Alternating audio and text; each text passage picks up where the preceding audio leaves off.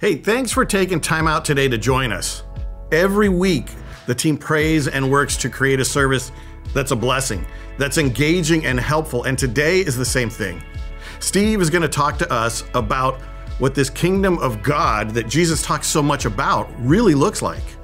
And in a little bit, Taylor is going to talk to us about how Cornerstone is working to bring racial reconciliation to our communities, to our neighbors, to our part of the kingdom of God. I hope you're as hopeful as I am about where we're going as a church family. But let's get started. Come say hi in the chat and let us know what you're learning. Welcome to Cornerstone.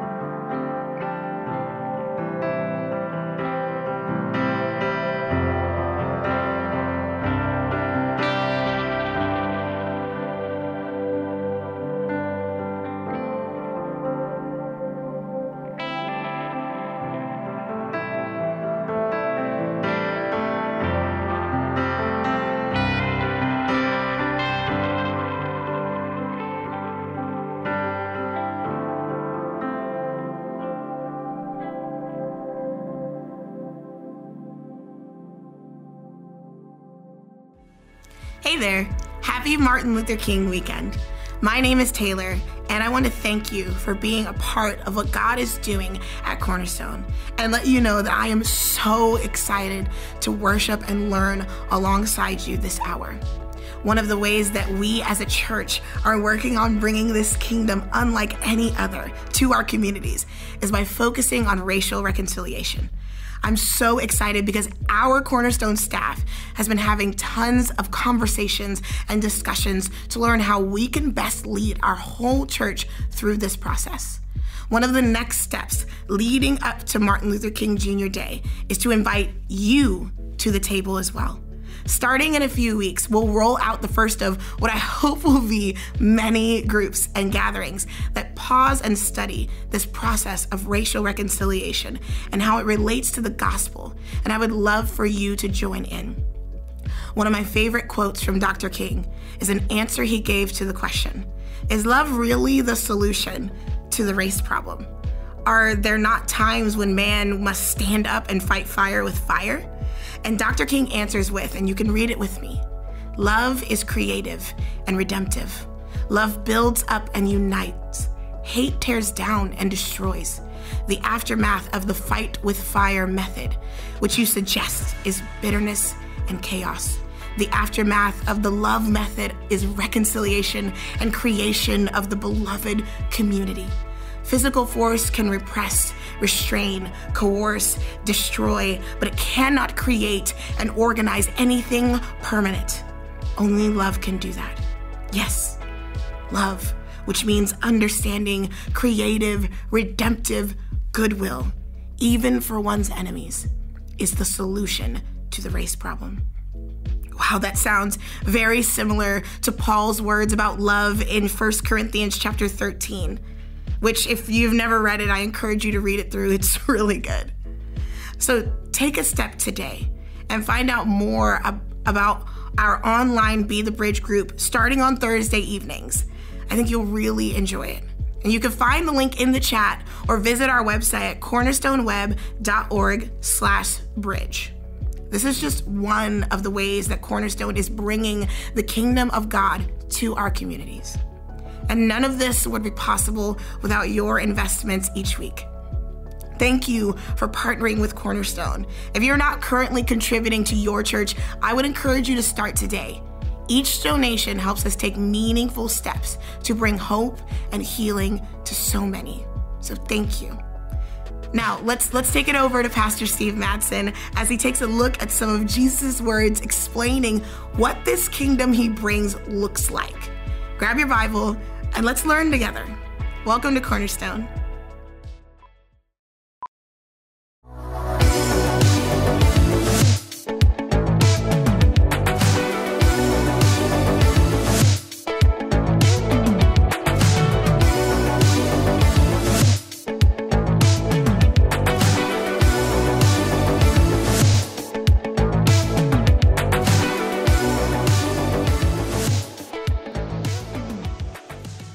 So here we are today in the third week of the series about the kingdom that Jesus inaugurated.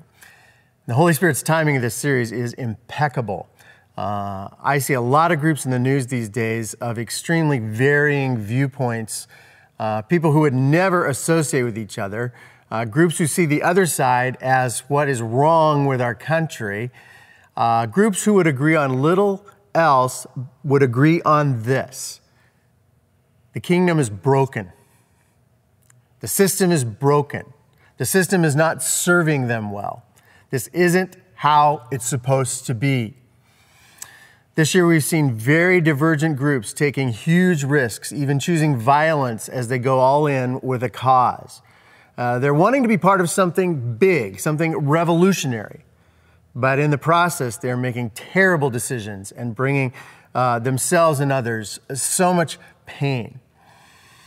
You know, when I back away and think about it from a pastoral perspective, I think there's a real human need buried under all of this. A need to be part of a solution. A need to turn frustration into action. It's the hunger for things to be made right. That need, that craving for things to be made right, is exactly what Christ came to address. The need itself is even part of God's image in us, but it can so easily be corrupted, so easily hijacked by those with an ungodly agenda. So we meet again today to recenter ourselves as we study Jesus, because Jesus is the leader we crave. He is the righteous one. He is the pure in heart, merciful, meek peacemaker. And the kingdom of God is the revolution the world truly needs. Now, if you've been reading the Gospel of Matthew along with me, you may have already discovered that Jesus never once gave us a simple or concise definition of his kingdom. That would have been nice. But to begin to understand Jesus, we must digest a lot of the things he did and how he did them. We must witness his encounters with all types of people and how he treated them. And then we must try to wrap our brains around all the things he said and who he said them to. So, the kingdom of God isn't any easier for us to completely understand for us than it was for them. Often, after Jesus told a story or explained a certain scripture, his own disciples were left scratching their heads and asking for clarification. When you study Christ, you see that he wanted to make you think. He hesitated to spoon-feed truth to anyone.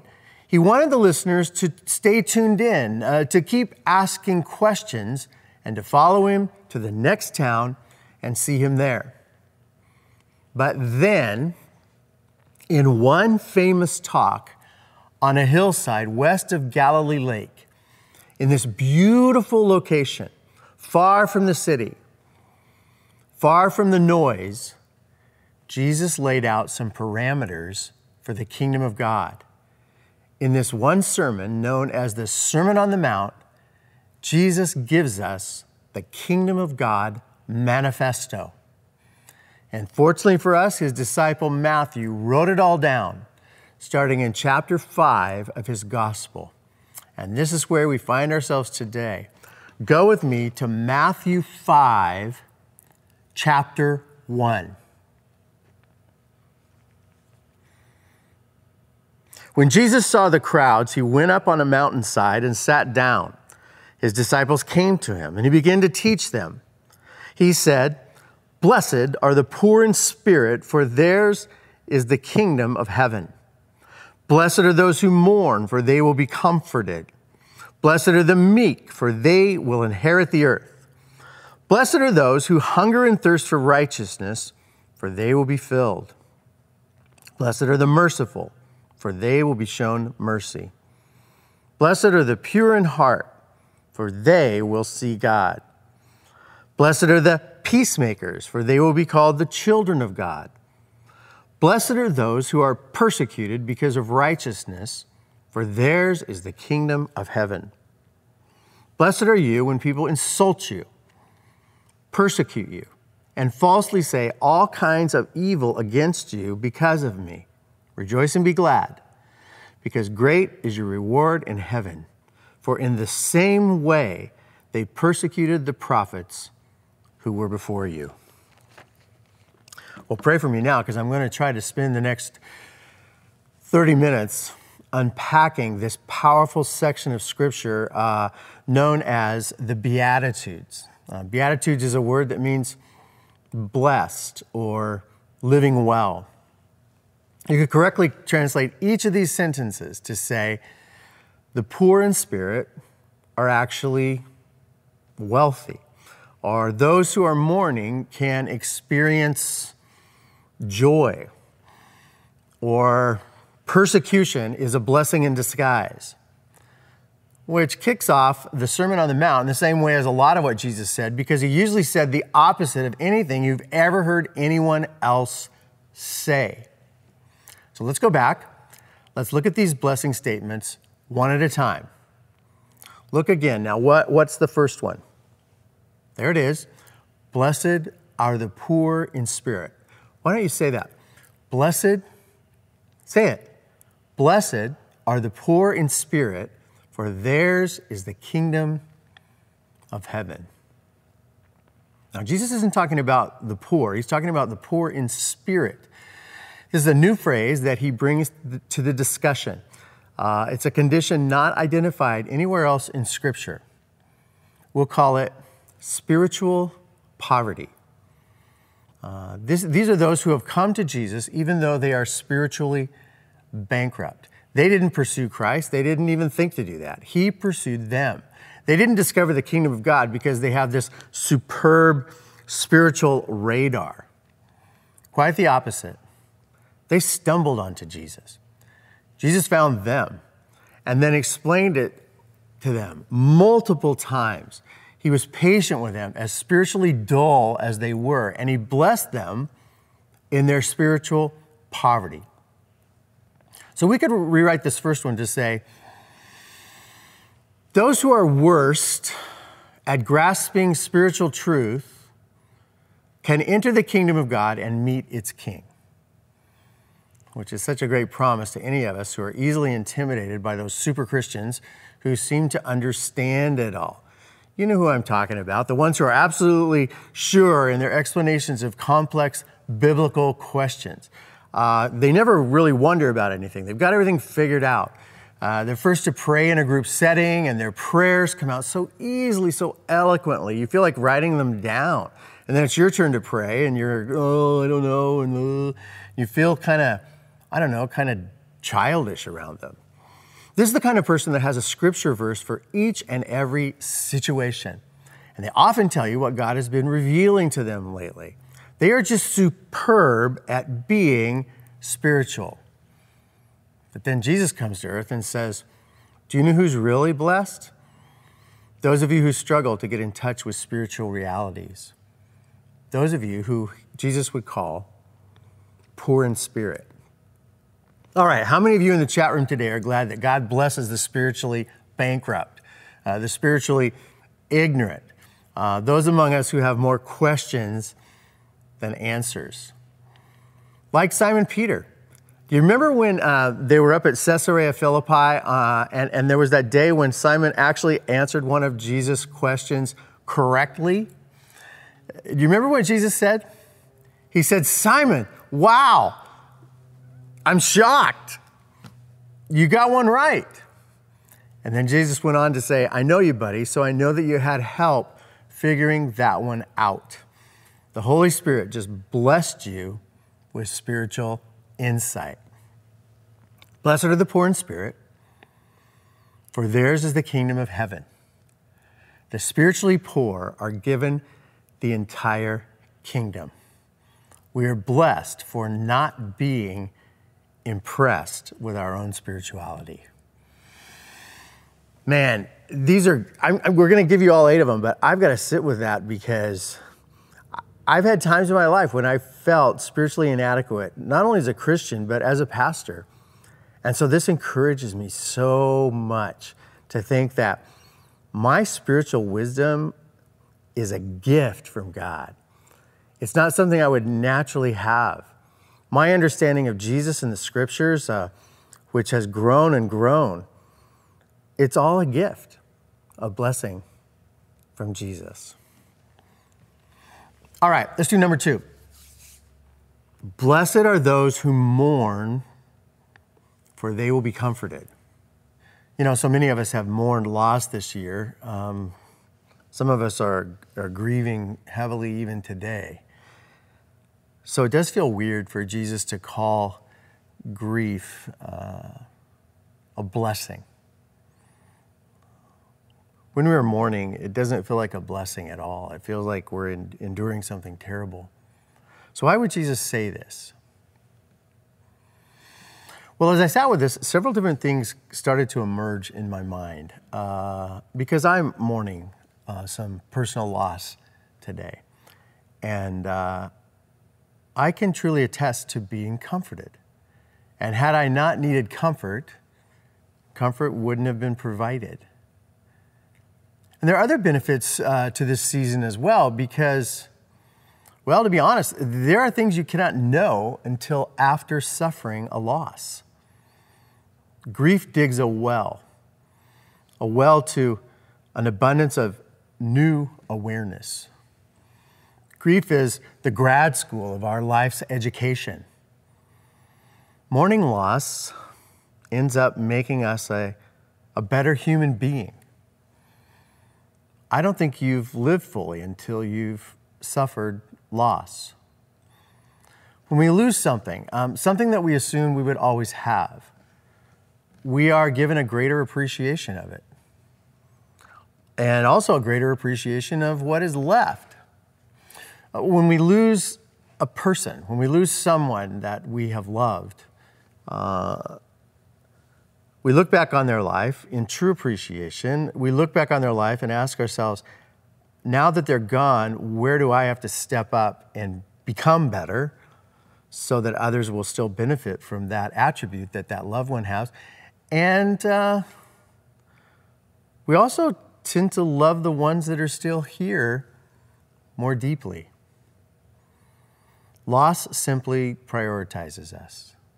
Loss reorganizes us. Loss clarifies us. In grief, we discover what we really want. And this also makes grief a blessing.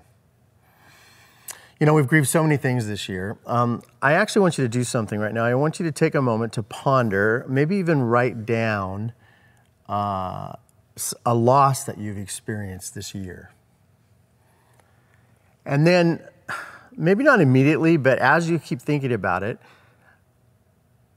think about in what strange way could that grief become a blessing?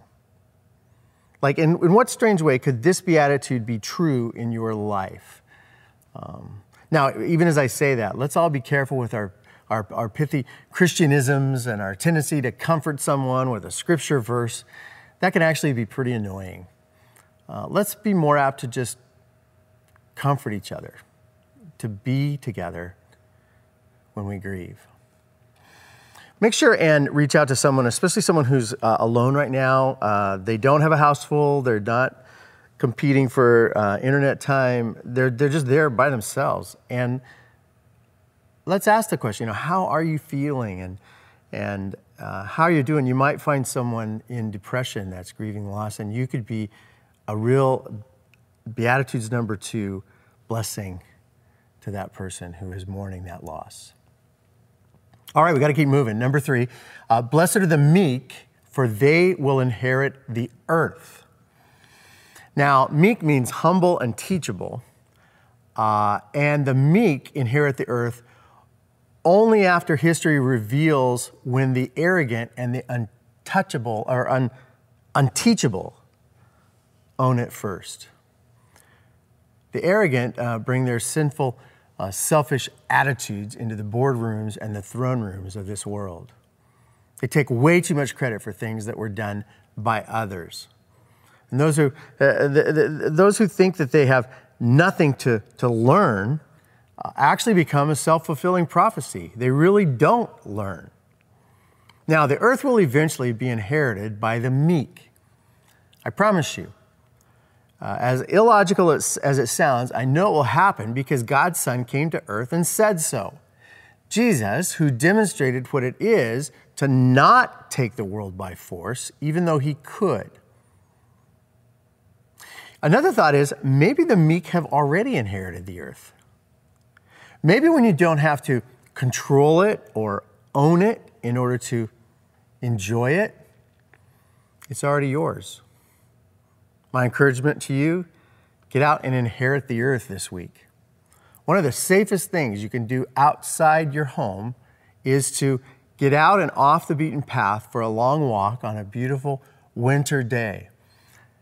Exercise your body while you rest your soul and inherit the earth this week. All right, number 4. Blessed are those who hunger and thirst for righteousness, for they will be filled. And what is righteousness? Well, it's everything that's good. It's the polar opposite of sinfulness. It's everything that is true. Righteousness confronts the lies we hear every day. And a group who hungers and thirsts for righteousness end up living out the imago Dei, the image of God that is already in them. Now, the righteous person is definitely not the person who bends truth to their own self-advantage. The righteous person is not the person who tries to see how much they can get away with and still make it to heaven in the end.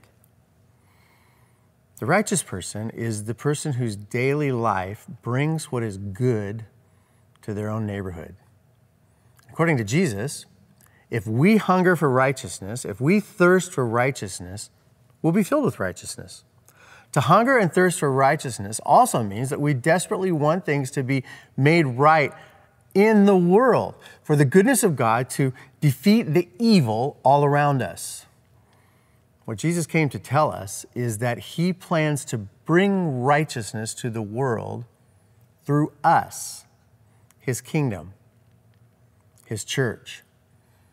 Our role in this world is not for us to sit back and point out the unrighteousness, the sin, and to judge sinful people. Our responsibility goes beyond behaving ourselves and avoiding sin. In this sermon, Jesus will say, you are the light in this dark world. So to hunger and thirst for righteousness is to crave a greater role to light up the darkness. And this is lived out in a million of different ways every day by true followers of Christ. The way you seek righteousness and the way you make things right in this world are unique to you. For some of us, it involves studying Scripture and praying on a Zoom call. For some of us, seeking righteousness means doing right things like packing and delivering boxes of groceries to a hungry family in town. But then while some of us are sharing groceries, others of us are actively creating jobs so that people can buy their own groceries. Some of us are educating children. Some of us are rescuing children who have been trafficked. Some of us are demanding justice. Others of us are out there providing justice. I'm reminded even this summer how a lot of our great law enforcement people kind of got thrown under the bus with the discussion about police brutality to people of color. I really regretted during that time that Cornerstone didn't step up more and defend all of our first responders who actually are out there providing righteousness on the streets. But there's other ways too. Some of us are working to save the lives of the unborn. And then others of us are adopting those babies that are born or financially supporting those moms who will now struggle because they made the right choice to let that child live. Friends, there are a million ways to demonstrate a hunger and a thirst for righteousness. So I ask each and every one of you today, how hungry are you? How thirsty are you for things to be made right? How would anyone who knows you know that about you? What will you be actually doing this month or this year to promote righteousness, to bring heaven to earth? Do you know anyone who is already doing this well? Maybe you could just join them so that you can be blessed and so that anyone you reach out to is also blessed. Think about your neighbors. How many of them want things to be made right? Well, let's make sure that we are working to satisfy our neighbor's thirst for things to be made right in this world. Like I said, so many of these are whole sermons in themselves, but hopefully this will stimulate some thought. Let's move on. Number 5, blessed are the merciful, for they will be shown mercy. You might have read ahead Matthew chapter 18, verse 21, where Jesus tells a parable about an unmerciful servant The parable is one that's pretty easy to understand. Jesus talks about a servant who owes his master so much money that he could never repay it. So the master goes to throw the servant into debtor's prison, and the servant just asks for mercy. The master gives the servant mercy and forgives the debt. But then the servant, who has been forgiven so much, finds a guy who owes him, a few bucks. He grabs the guy by the throat. He's like going to choke him to death, yelling at him, and says, pay me, pay me. And the guy says, hey, have mercy. I can't pay you. And the guy that unmerciful servant has the other guy thrown into debtor's jail and his family. Well, the other servants are furious, and they hear about it, and they rat him out to the master. And the master then says to him, how could you be so ungrateful after I've forgiven you so much that you couldn't turn and forgive that guy of so little? And then he says the master throws the guy in jail, and then Jesus throws a warning at the end. So shall it be at the end of times for those who have not shown mercy. Wow. Jesus wanted his disciples to appreciate how merciful God has been to them, and then to turn their debtors into their friends by showing mercy. Friends, do you want God to show you mercy now and in the future? Well, here's a promise from the Son of God. The merciful will be shown mercy. Later in this same sermon, in chapter 7, Jesus says, the measure you use for others is the same measure God will use for you. There are some things that Jesus say that are hard to understand. That one's pretty clear. All right, number 6. Blessed are the pure in heart, for they will see God. Now, I once heard someone say, people see what they expected to see, implying that two people can look at the very same situation and see two different things.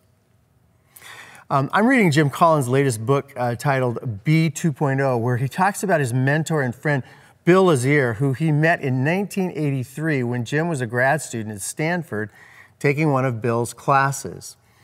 Well, they became friends, and Bill mentored Jim for over 20 years until Bill passed away.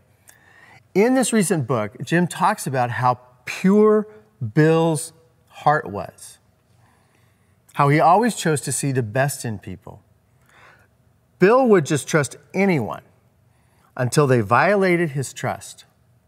Jim once questioned Bill's seeming naivete about human nature, but then Bill explained the method to his madness. He called it the trust wager. Bill felt that he usually came out ahead by demonstrating pure trust in everyone he encountered.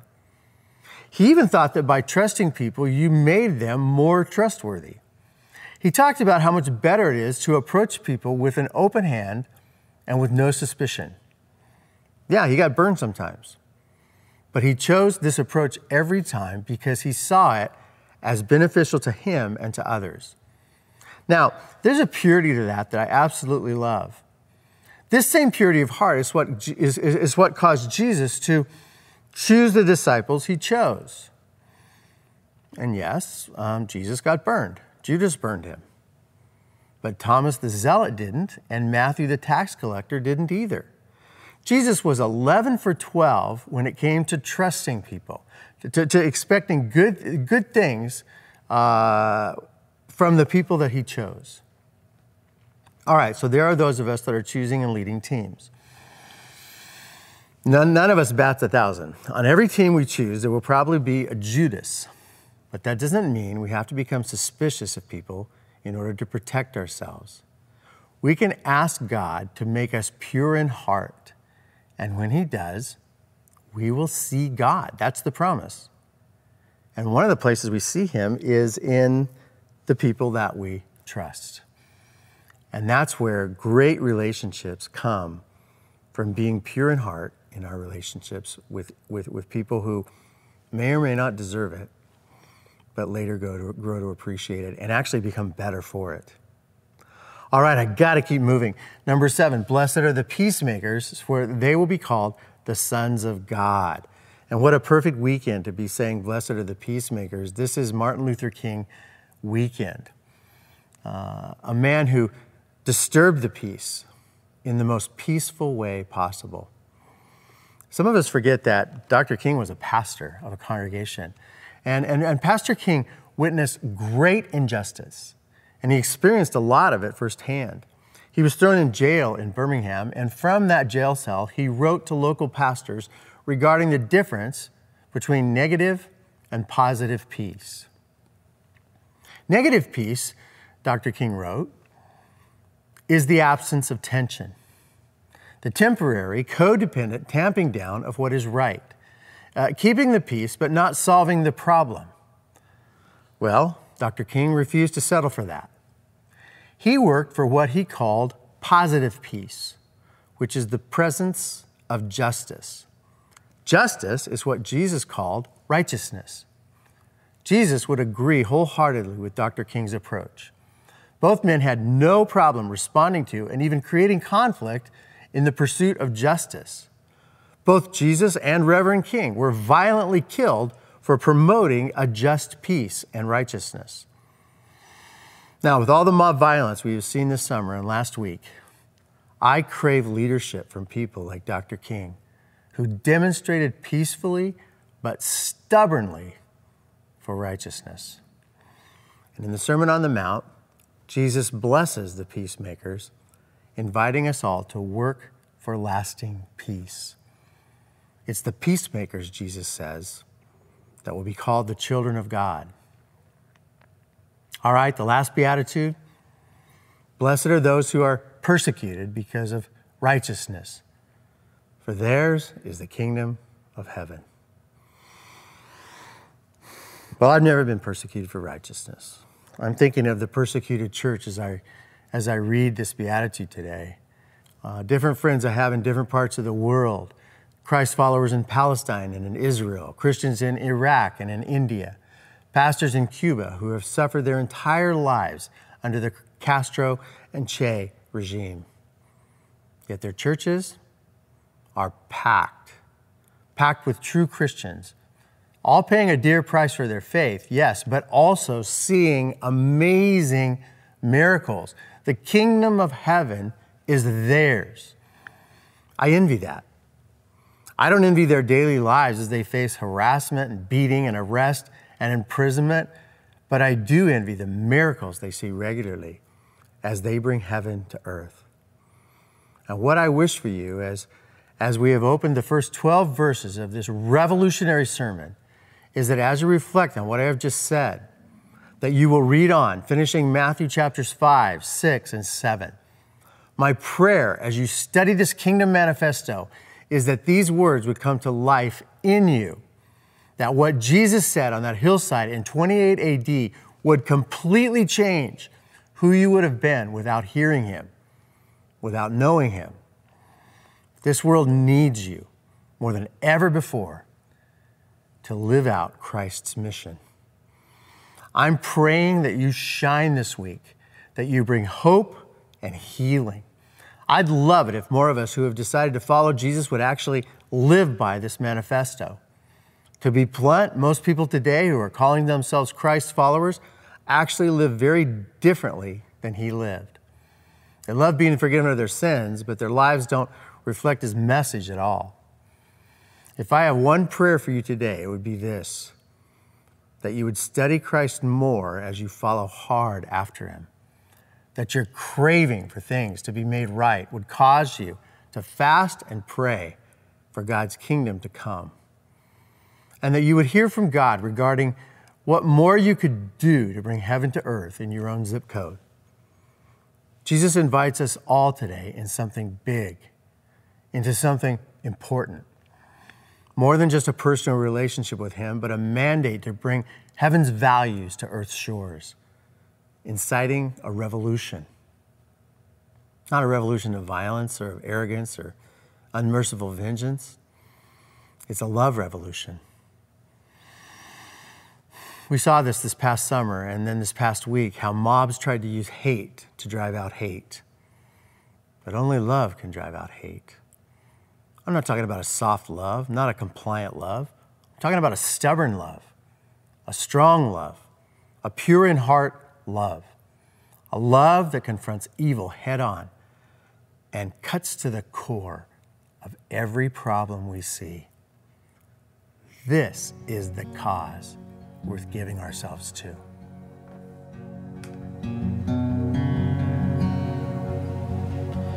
Make me a vessel of your peace. Where there is war, let fighting cease.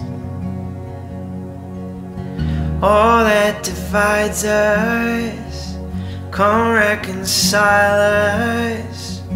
Make me a vessel of your peace. Make me a vessel of your love.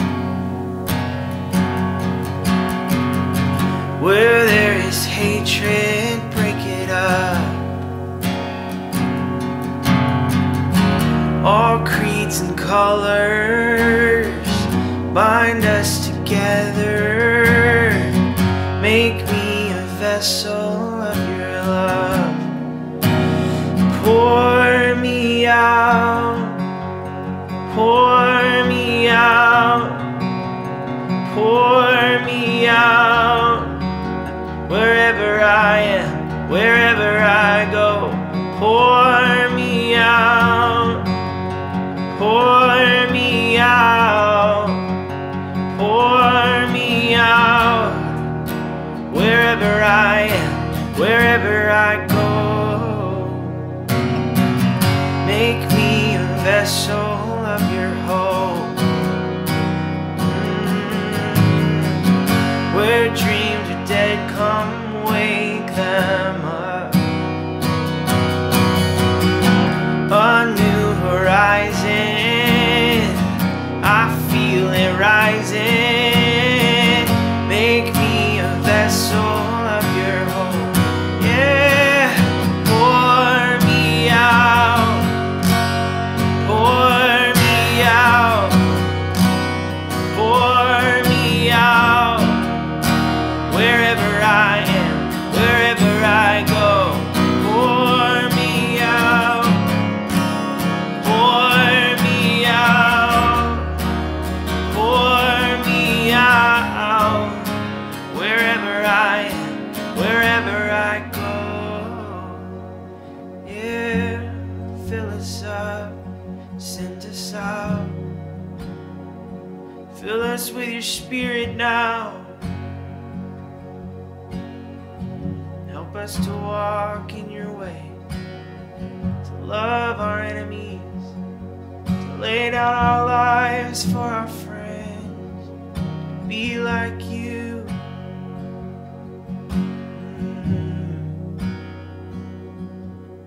Like a rushing river, let mercy flow through my heart to my world. Like a rushing river, let mercy flow through my heart to my world. Like a rushing river, let mercy flow through my heart to my world. Like a rushing river, let mercy flow through my heart. Let's make that our prayer.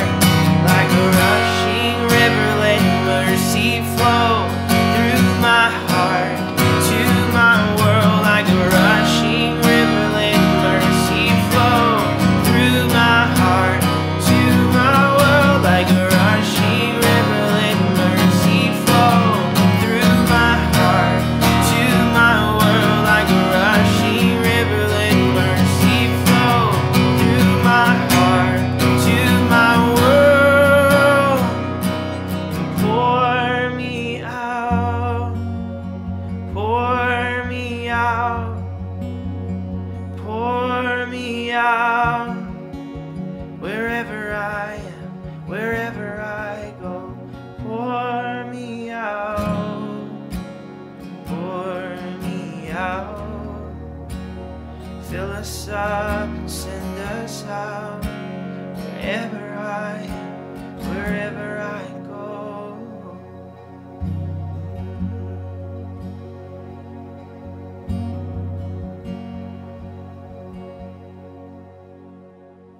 Wow, thanks, Steve. You know, we have our work cut out for us as we attempt to bring the kingdom of God to our communities, to our neighbors. And one of the ways we can live out God's kingdom best is by coming alongside each other, especially when things are tough. You know, I'm hearing stories from all over about how difficult this time of COVID mitigations and restrictions and racial tensions and political division has been on way too many of us. So before you go, do yourself a favor and tap into the resources of the care ministry here. We provide counseling and a ton of support groups like grief care as folks work through and walk through mourning of a loved one. We provide divorce care starting this month and lots of recovery groups. So if you want more information about these kinds of things, visit cornerstoneweb.org support groups. And let's make sure we're responding to the needs around us, our own needs, and the needs of the people that God brings across our path. And this Martin Luther King Jr. Day, take action. Sign up to be part of our Be the Bridge group. Do something that has an impact on you and your neighbors. Remember what Taylor quoted from Martin Luther King. Love builds up and unites. Hate tears down and destroys. Love is the solution to the race problem. All right, let's close today's service. Would you pray with me? Jesus, thank you. Thank you for loving us. Thank you for loving us so much that you made a way for us to be with you in eternity. And not just that, but you use us to restore creation. Jesus, use us to extend your kingdom. We love you. We pray these things in your name. I love you guys. I'm praying for you, and I'll see you soon. Bye.